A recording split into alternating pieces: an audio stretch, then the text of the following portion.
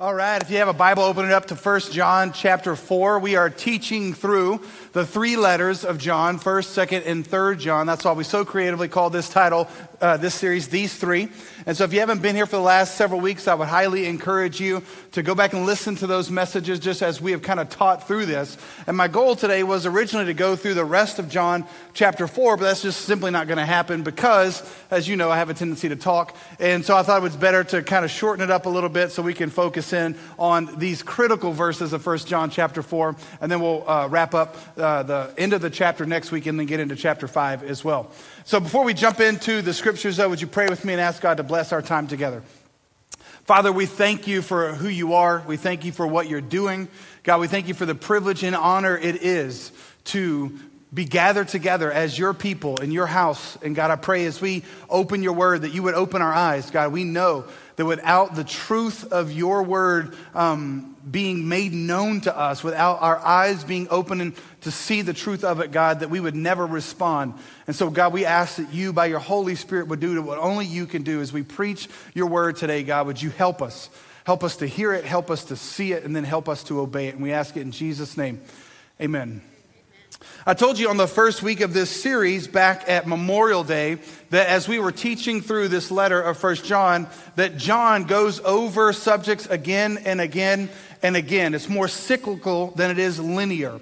He's not just building one kind of concept over time. He's just hitting several things over and over and over again. And those are primarily what true doctrine or right doctrine looks like and how that relates to obedient living, how we obey that. And then ultimately that means we are going to love one another. And so I want you to see the connection of that, because if we understand God rightly and we obey God, then we will love one another. And that's kind of the whole point of the letter. And the reason why John was writing this, because a lot of people had left the church, had gone out. We talked about this last week because of their special knowledge. And they were doing things, saying things that were so contrary to the gospel. And primarily one of them was they had become more unloving. They were living in a way that was so counterintuitive to the gospel that they had heard because they had this special knowledge. And as Paul said in Corinthians, that knowledge puffs up and makes us smarter, and then it tends to make us look down on others instead of building up. And that's what Paul said that love does. Knowledge puffs up, but love builds up. And so what John is arguing for over and over and over again in this letter is that the more we really know God, the more we will really love others. And he's going to argue that again today in 1 John chapter 4. We're going to start in verse 7 and then work our way down to verse 16. So verse 7, John says this: "Beloved, let us love one another, for love is from God. And whoever loves has been born of God and knows God. Anyone who does not love does not know God, because God is love." Love is a crazy word, isn't it? Especially in our culture. You know, we talk a lot about love. But in English, and English is not considered typically one of the romantic languages, and one of the reasons why is because we're so unexpressive, primarily in words like this. We use the same exact word, love, to say I love my spouse, I love my kids, I love my dog, I love chocolate chip cookies, right? That one word is just used for all categories. And the only way we really know how to distinguish this sometimes in relationships is we tell people, I love you, but I don't like you right now. It's like we're handicapped in our own language because we only have one word for this. And so I used to always say, when Lindsay and I got married, I love ketchup. And I do love ketchup, especially Whataburger ketchup. Any fancy ketchup connoisseurs out there? If you haven't had it, head to Florida or Birmingham. That's the closest ones, all right? But fancy ketchup, it's basically Heinz ketchup with one special ingredient, and that's what makes it fancy. And the fact that it's from Texas. And so I love ketchup, and I used to always say that. And when we left Texas to come out here, I literally got packs and packs and packs and boxes of packs of Whataburger ketchup. And if you know Whataburger ketchup, it's kind of like the Chick-fil-A ketchup. And Chick-fil-A has kind of caught on because before they had packets, now they have the dipping thing, and so that's kind of awesome. It's a little hard to get open. But the fancy ones is like this dipping thing. You open it up, and it's just perfect. It's just like, the Holy Spirit in a box, right? It's amazing. And when I left Texas, I got all this Whataburger ketchup stuff. And my wife, and you have to know my wife, she's witty and she's funny. And she said, Jason, all these years, why didn't you say you loved money? That way when people left, they would have given us money, right? Like, we got all this Whataburger ketchup, and that's awesome, So we literally ate on it until it just wasn't good anymore, and she had to thoroughly convince me that it wasn't good anymore. So my point is this. My point is, when it comes to love, we are severely limited in our language. Especially when we read verses like this. When it comes to love, he says, let us love one another, because whoever has been born of God loves. And whoever doesn't love hasn't been born of God. Why? Because God is love. But particularly in 21st century Western world, the word love has gone even under more of reconstruction of what it means. Because we base love so much on feelings, right? Whoa, feelings. But you have to understand, love is not a feeling. Love isn't feelings. And I want you to understand, when he says God is love, those words are not interchangeable. In the Greek, it says, the God is love. So the definite article is on God, not on love. And what he's saying is not these two words can be moved, like God is love and love is God. What he's saying is love is defined by God. God is not defined by our definition of love. And that's what we've done today. We define God by our definition of love, and our definition of love has us as its center and our feelings. But what John is saying to you is, no. God is not defined by your definition of love, but love is defined by God. So our definition of love should be defined by not our feelings, but by God himself. Why? Because the God is love. And what he's going to say in the next few verses helps us understand this love. Look at verse 9 and 10. He says, in this, the love of God was made manifest among us, that God sent his only Son into the world so that we might live through him. In this is love.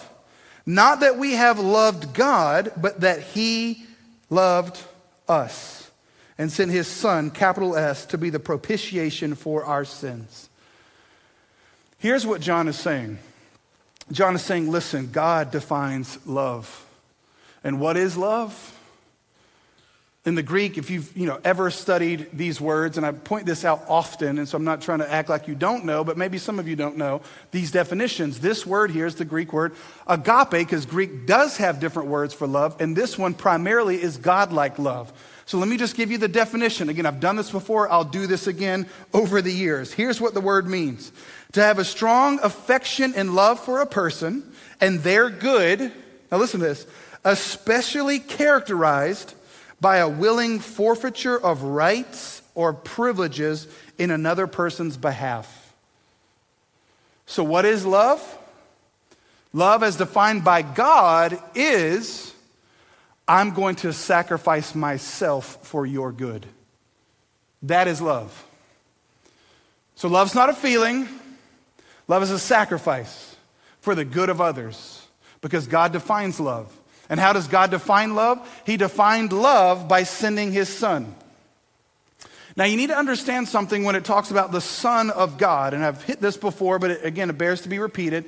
We do not believe, like some religions who claim to be Christian believe, that somewhere in eternity past, God had a son. And so Jesus, his only begotten Son, happened in eternity past. God, the Spirit, had a God Spirit, and that's Jesus. That is not what we believe. Jesus is not the Son of God like Jackson is the son of Jason. That's my son's name. And so Jackson is my son in that there was a time that he didn't exist, and now because of the actions of his mom and dad, he does exist. Jesus, John tells us in John 1 that Jesus always existed. In the beginning was the Word was with God, and the Word was God.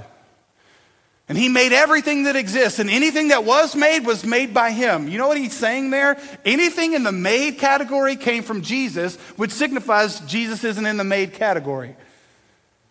Jesus has always been the eternal God. Now, why is it God the Father, God the Son, God the Spirit? Because we believe that one God, three persons. And here's how that works. And I don't understand it completely, but I understand it dimly based upon the scriptures. You have the Father, you have the Son. The Son is the image of the Father. And he has always been the image of the Father. He has always been, as Colossians tells us, the exact representation of his nature, which is why when Jesus says, when you've seen me, you've seen the Father. So Jesus is God, and he is the image that is portrayed of the Father. So he's always generating from God. There's never been a time he wasn't generating from God. And the word generate is this word here that John uses in verse 8 when he says, let us love one another, for anyone who doesn't love hasn't been born of God. That word born is the Greek word where we get our English word generate. It means to bring forth. That's why we call it generations. If you ever wonder where that word generations comes from, it comes from this idea of to generate. When you generate, you have a child. And so the doctrine of Christ is that he has always been coming forth from God. He is always the image of God. And here's what the argument John is making.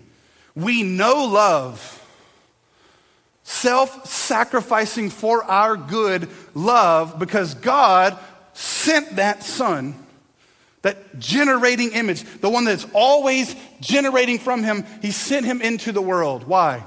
To be the propitiation for our sins. The word there, sent, is literally the Greek word apostle. It's where we get our English word apostle, but it uses it in a verb. And if you try to use this as a verb in English, it won't, your spell check will underline it in red, say this is not a word. But literally the idea is God the Father apostled him. He sent him. Why? Because Jesus is always going forward from God the Father. So this was not unnatural for God to do. He sent him, he apostled him into the world. But why did he do it? To be the payment for our sins. The propitiation. John hit this in chapter 2 as well, which means we kind of translate this in different ways, but I think they mean both. That one, he's the payment, he's the atonement for our sins, which means we owed a debt we couldn't pay and Jesus paid it, but he also satisfied the judgment of God. Because here's the thing, God is love, but God also is light, and there is no darkness in him. John tells us that as well. So if God is light and God is love, that means he is holy and he is loving. He is perfect light. He is just and he is loving. So how in the world could a just God pay for sins while at the same time being a loving God? You want to know how? Look at the cross. At the cross, the judgment of God and the love of God come together. The judgment of God, God is just. He has to punish sin. And you do not want a God who is not just. If you've ever been sued, if you've ever had to go to court, if you've ever had something done wrong to you, you want a just judge, right? But if you've ever done something wrong, you want a merciful judge, don't you? But hear me, you don't want an unjust one. Please hear me. To have mercy is not to be unjust. God is just and he's merciful. He's loving. But he can't extend that love without also extending his justice. And so in the cross, those two meet. And what you see is this, that God sent forth the Son, the image of him into the world to pay for our debt. So he judged Jesus in our place for our sin. That's what the word means. Now I want you to hear this argument. John is using theology to have practical implications in our life. And I would say to you, there's really no other way to use theology. Let me say it like this. Theology is not just for you to know more stuff. You know, the word theology, ology means study of, theos, the Greek word for God, so it's the study of God. We study God so that it has practical implications in our life. And so if you do theology or you study theology or you read the Bible and it doesn't have practical implications in your life, then you're doing it wrong. If you do it just to know more, you're doing it wrong. Because typically, if you're doing it just to know more, you're going to become arrogant, prideful. I know this. I have special knowledge. You don't. Which always makes me laugh that Christians claim to be saved by grace and then somehow exalt themselves. I know all this. You want to know why you know all that? Because God was gracious to you. You had nothing to do with it. Another sermon for another day. But here's the point. Here's John's argument. If you know how much God loves you by sending forth his son to be a payment for your sin, if you know that, you will love others. If you don't know that, you won't. And the word there, know, again, the Greek word gnosis, it means to know by experience. I have experienced this love. I know this love. This love has hit me. It has changed me. How do I know that? Because I've been born of God, John says. Again, remember the word generate? You generate a kid, you generate a prophet, you bring it forth. What Jesus is talking about in John chapter 3 is the exact same thing that John is talking about in 1 John chapter 4. In John chapter 3, John recounts a conversation that Jesus has with Nicodemus, who was a teacher of the law, was a teacher of theology, and he didn't know all this. And so Jesus is having to educate the knowers, and this is what he says. No one can enter the kingdom of God unless he's born again. You know that word there, born, in John chapter 3 is the exact same word as 1 John chapter 4, verse 8. Exact same word. No one can enter the kingdom of God unless he's been generated again. To which Nicodemus, rightly so, says, hey, teacher, I know you're from God, but I don't know if you know this, but I can't go back into my mother's womb. What do you mean? Talking about practical implications? Jesus, you want me to do what? And Jesus says, no. I'm not talking about being born physically. I'm talking about being generated again of the Spirit. Born of the water, born of the Spirit. Born from here, born from above. It's used all kinds of ways. So you're born, then you're born again. And the idea of being born again is spiritually speaking, because when I was physically generated, my spirit was not spiritually generated. Paul says in Ephesians chapter 2, you were dead in trespasses and sins. If you're not dead, what's the opposite of dead? You guys are so smart. So the opposite of dead is alive. So if I'm dead, I'm not alive. And so what that means is I was physically alive, but spiritually dead until the Holy Spirit came. And check this, we use this in English to say regenerated. Regenerated. Born again, Jesus says. And John says here, you're born of God, you're born again, spiritually speaking. How are you born again? You're born again because the payment for your sins has been made through Jesus Christ, the Son, who was apostled into the world for you. Now he went back to heaven again, and he gave us his Holy Spirit, which is what we talked about last week in the first part of John chapter 4. And he says, when that Holy Spirit comes again, you are now entered into a new state of existence. You're now born again. You're alive in Christ. And how are you alive? You're not alive because you did something for God. You're alive because God did something for you. And so his argument is very simply, if your spirit is alive, if you've been born again because God loved you, how could you not love one another? Let me say it like this. How could you not extend the same love that you received? How could you not give out what was given freely to you? That's his argument. That's his rationale. That's his logic.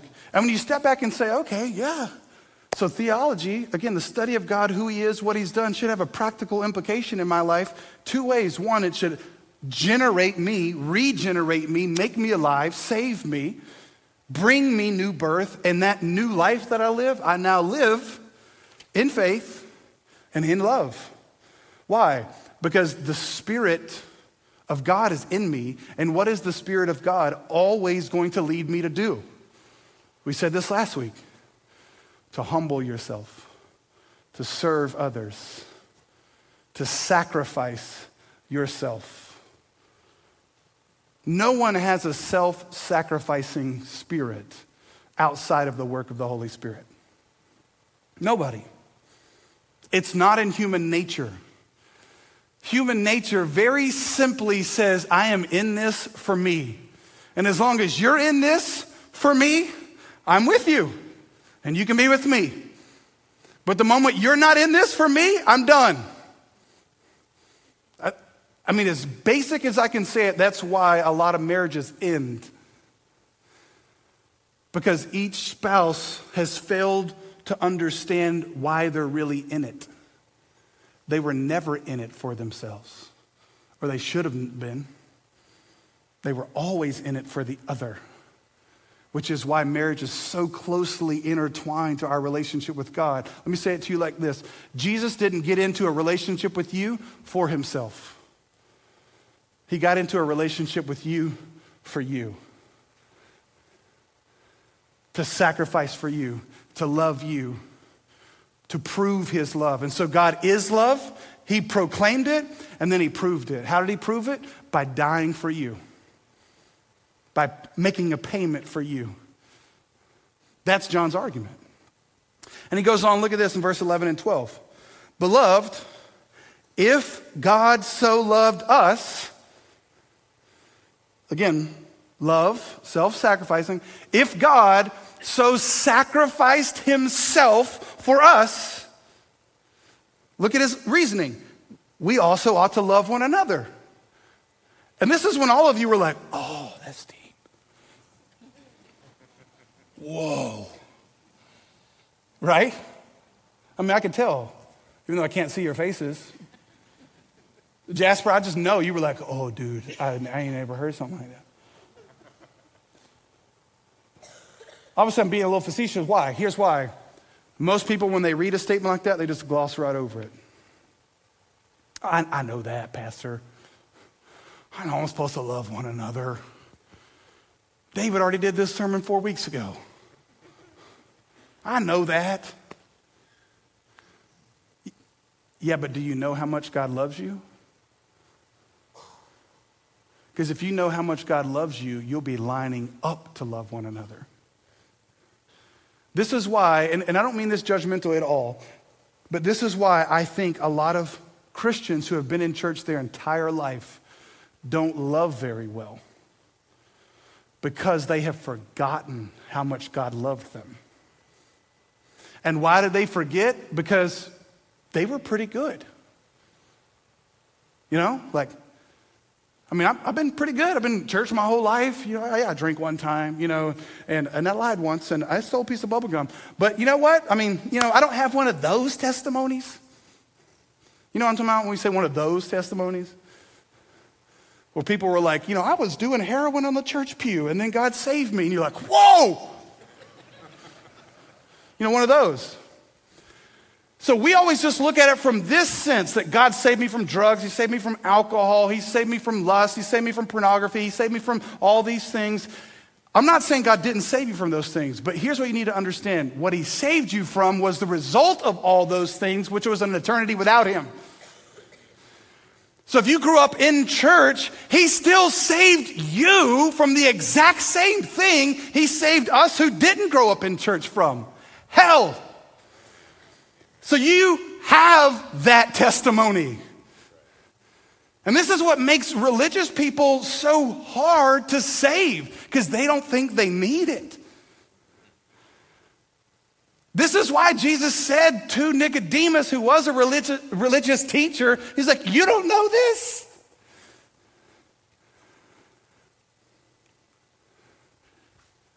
Christians who have been loved much, love much. Jesus said that. And you want to know why a lot of us don't love very well? It's because we don't know and believe how much he loved us. He loved you so much that he sent forth his son as a payment. Not just for, we think sins are qualified as good and bad behaviors. No, sins are simply anything that a dead person does. You're a dead person, well, yeah, if you're physically alive, spiritually dead, everything you do is sin. Even quote unquote good things. Because why do you do those good things? You do those good things so that people will pat you on the back for being a good person. So John's making the argument, listen, if he loved you, loves us like that, wouldn't we love one another? He goes on, look at this. Verse 12, no one has ever seen God. If we love one another, God abides in us, and his love is perfected in us. Now, again, John's logic here is amazing. He says, no one has ever seen God. Now, automatically, if you study the Bible, you say, well, hold up. Isn't Jesus God? And people did see Jesus. In fact, John saw Jesus. Contextually, what is John saying here? He's not talking about the second person of the Trinity. He's talking about the first person of the Trinity, because later he's going to use the word Father. Here's what he's saying. No one's ever seen God the Father. No one's ever seen God the Father. But then listen to how he argues. If we love one another, that God that no one has seen abides in us. The word abides, the exact same word Jesus used in John 15, means to remain. God remains, he lives in us, and his love is perfected in us. The word perfected means accomplished. It has its intended effect. So listen to how John reasons. He's saying, listen, you understand how God loves us? We ought to love one another. Why? Because no one has seen God. But if the love of God is in you, they can see God in you. Let me say that again.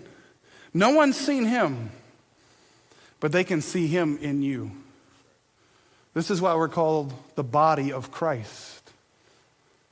In the same way that Jesus was the image of God, now we are that image. Not saying we're Jesus, but I'm saying we're his body. We are generating forth. We are putting out an image. And people who come to church every weekend, they've not seen God, but they have a chance to see God in us.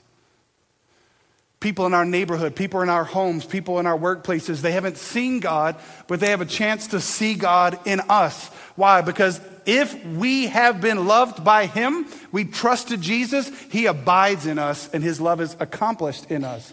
How do we know if his love is accomplished in us? If we love one another. If we love one another. So let me say it like this. If we don't wake up every day looking to sacrifice ourselves for the sake of others, then number one, we have failed to understand how much he loves us. And number two, people may not see God that day. They may not see him that day. Because when they interacted with you, they should have had a chance to see him. They should have had a chance to experience him. but we're busy and we got places to go and things to do. This is why Jesus tied these commands together. Love the Lord your God with all your heart. Love your neighbor as yourself. It's almost like Jesus was saying, listen, your love for God is only as deep as your love for your neighbor. Because in loving your neighbor, you show your love for God. You show that God's love is perfected, accomplished in you and how you love your neighbor. Jesus even went so far to say, you've heard it said, love those who love you and hate your enemies. But I say to you, love your enemies. Let me say it to you like this. Your love for God is only as deep as your love for those who hate you. You want to know why? Because you and I were an enemy of God. And God proved his love for us by loving his enemies. And when we love like that, we show we've been loved like that. I don't know if you noticed, but here in Canton, Jasper hasn't happened yet there, but we changed our lobby. I don't know if you noticed that this morning when you walked in. I'm sure you probably did. And took some stuff away, took some counters away. You know, we're redoing that. I told you before I left that we are redoing that. And the primary reason why we changed it, and we will change it in Jasper, is because we want to better love others. When people come into our church, into our family, we want them to feel love. We want them to understand that they are loved. And so our best asset as a church is our people loving people when they come in. And so we have just simply tried to highlight that now. And one of the ways that we needed to do that was to use the real estate better, to use the space we had to better love and connect with people so they could join a team, join a group, join the church. Why? Because our entire goal for existing around here is not for people to consume coffee, but to consume Christ. Right? So the point is we want to show them Jesus. We want to give them Jesus. We want to love them. And we will do anything and everything to do that. And our best asset is our people. As Hernan, who's on staff here, said a few weeks ago, our people really are the coffee. So I want you to understand something. We didn't do away with coffee. We just moved it to the team member area. So right after service is over today, you can go right out to where the coffee used to be and sign up for a team. Right? And we'll caffeinate you to better love people. So we're just putting our money where our mouth is, right? And plus, we want you to come in. What's amazing is we take that away. People actually came into service today, and people are singing and clapping. They're not just like this while the singing's going on, right? Are we opposed to coffee? No, we love coffee. I love coffee. Got some good coffee in the team member area. Sign up, join a team, you'll get some. Here's the point. The point is why we exist is to love others. And so our people, we want to train our teams, our people to love one another, to have conversations with people, to engage with people, to connect with people. Why? Because when people come to our church, that might be the only time they ever see God. And how do they see him? Not in the stuff we offer them, but in the love we offer them. So John's whole rationale, very simply, is love like you've been loved. So let's take a quick, kind of inventory of our life. Okay, do I love my spouse the way that I've been loved? Do I love my kids the way that I've been loved? You know what slays me more than anything? Is when I start talking to my children and I'm getting on to them and the Holy Spirit very gently reminds me, hey, Jason, I don't talk to you like that. Hey, Jason, I gave you grace.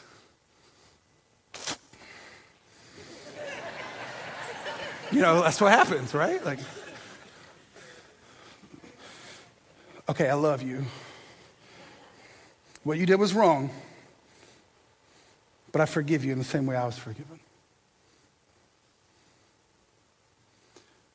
Again, those who have been loved much, love much. So take an inventory. How do you love your neighbor? Do you love your neighbor the way that God loves you? And by neighbor, I mean your physical neighbor.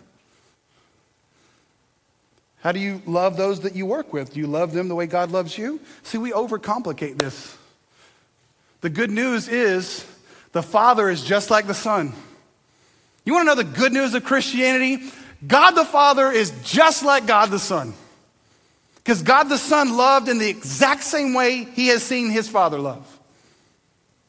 The bad news is the church doesn't love as Jesus loves. The good news to the world is, hey, Jesus is just like the church. And the world's like, oh, don't want that. Because when people come in, they feel judged, they feel whatever, you know. But what if as Christians who were like, man, listen, I'm just like you. I struggle with sin, I mess up, but God has been so gracious to me. I want to love you in very tangible ways because that's how he's loved me. He goes on, these last couple verses, verse 13. By this we experience that we abide in him and he in us because he has given us of his Spirit, again, capital S. And we have seen and testify that the Father has sent his Son to be the Savior of the world. We've seen it, we testify it. And then verse 15 and 16, he says, whoever confesses that Jesus is the Son of God, God abides in him and he in God. Verse 16, so we have come to know and to believe the love that God has for us. God is love, and whoever abides in love abides in God, and God abides in him. It's a lot of abiding. Verse 16, we've come to know and believe the love that God has for us. See, most of us think that we have come to know and believe the love we have for him. And we think that's what makes us Christian. That God abiding with me is dependent upon my love for him. And my friends, that's not good news. That's good advice, not good news. Good news is no. You can come to know and believe the love God has for you. And so my relationship with God, thank God, is not based upon my ability to love him. It's based upon his ability to love me. And when I know that and get that and understand that and believe that, I'll have no problem loving one another. And so there may be some of you today who have not come to know and believe that. And you can, because it really is true. But then there's some of you today that claim to know and believe that. But that's not what you're showing. I want you to understand something. Only secure people can sacrifice for others. Only secure people can humble themselves. Only secure people can serve. This is why Jesus showed how secure he was in the Father's love for him when he put a towel around his arm and washed the feet of those who would eventually leave him and betray him. And so when you're secure in the love of God for you, you'll love others, whether they reciprocate it or not. Because you're so full on who God is for you, you got so much love to give out. Let's pray.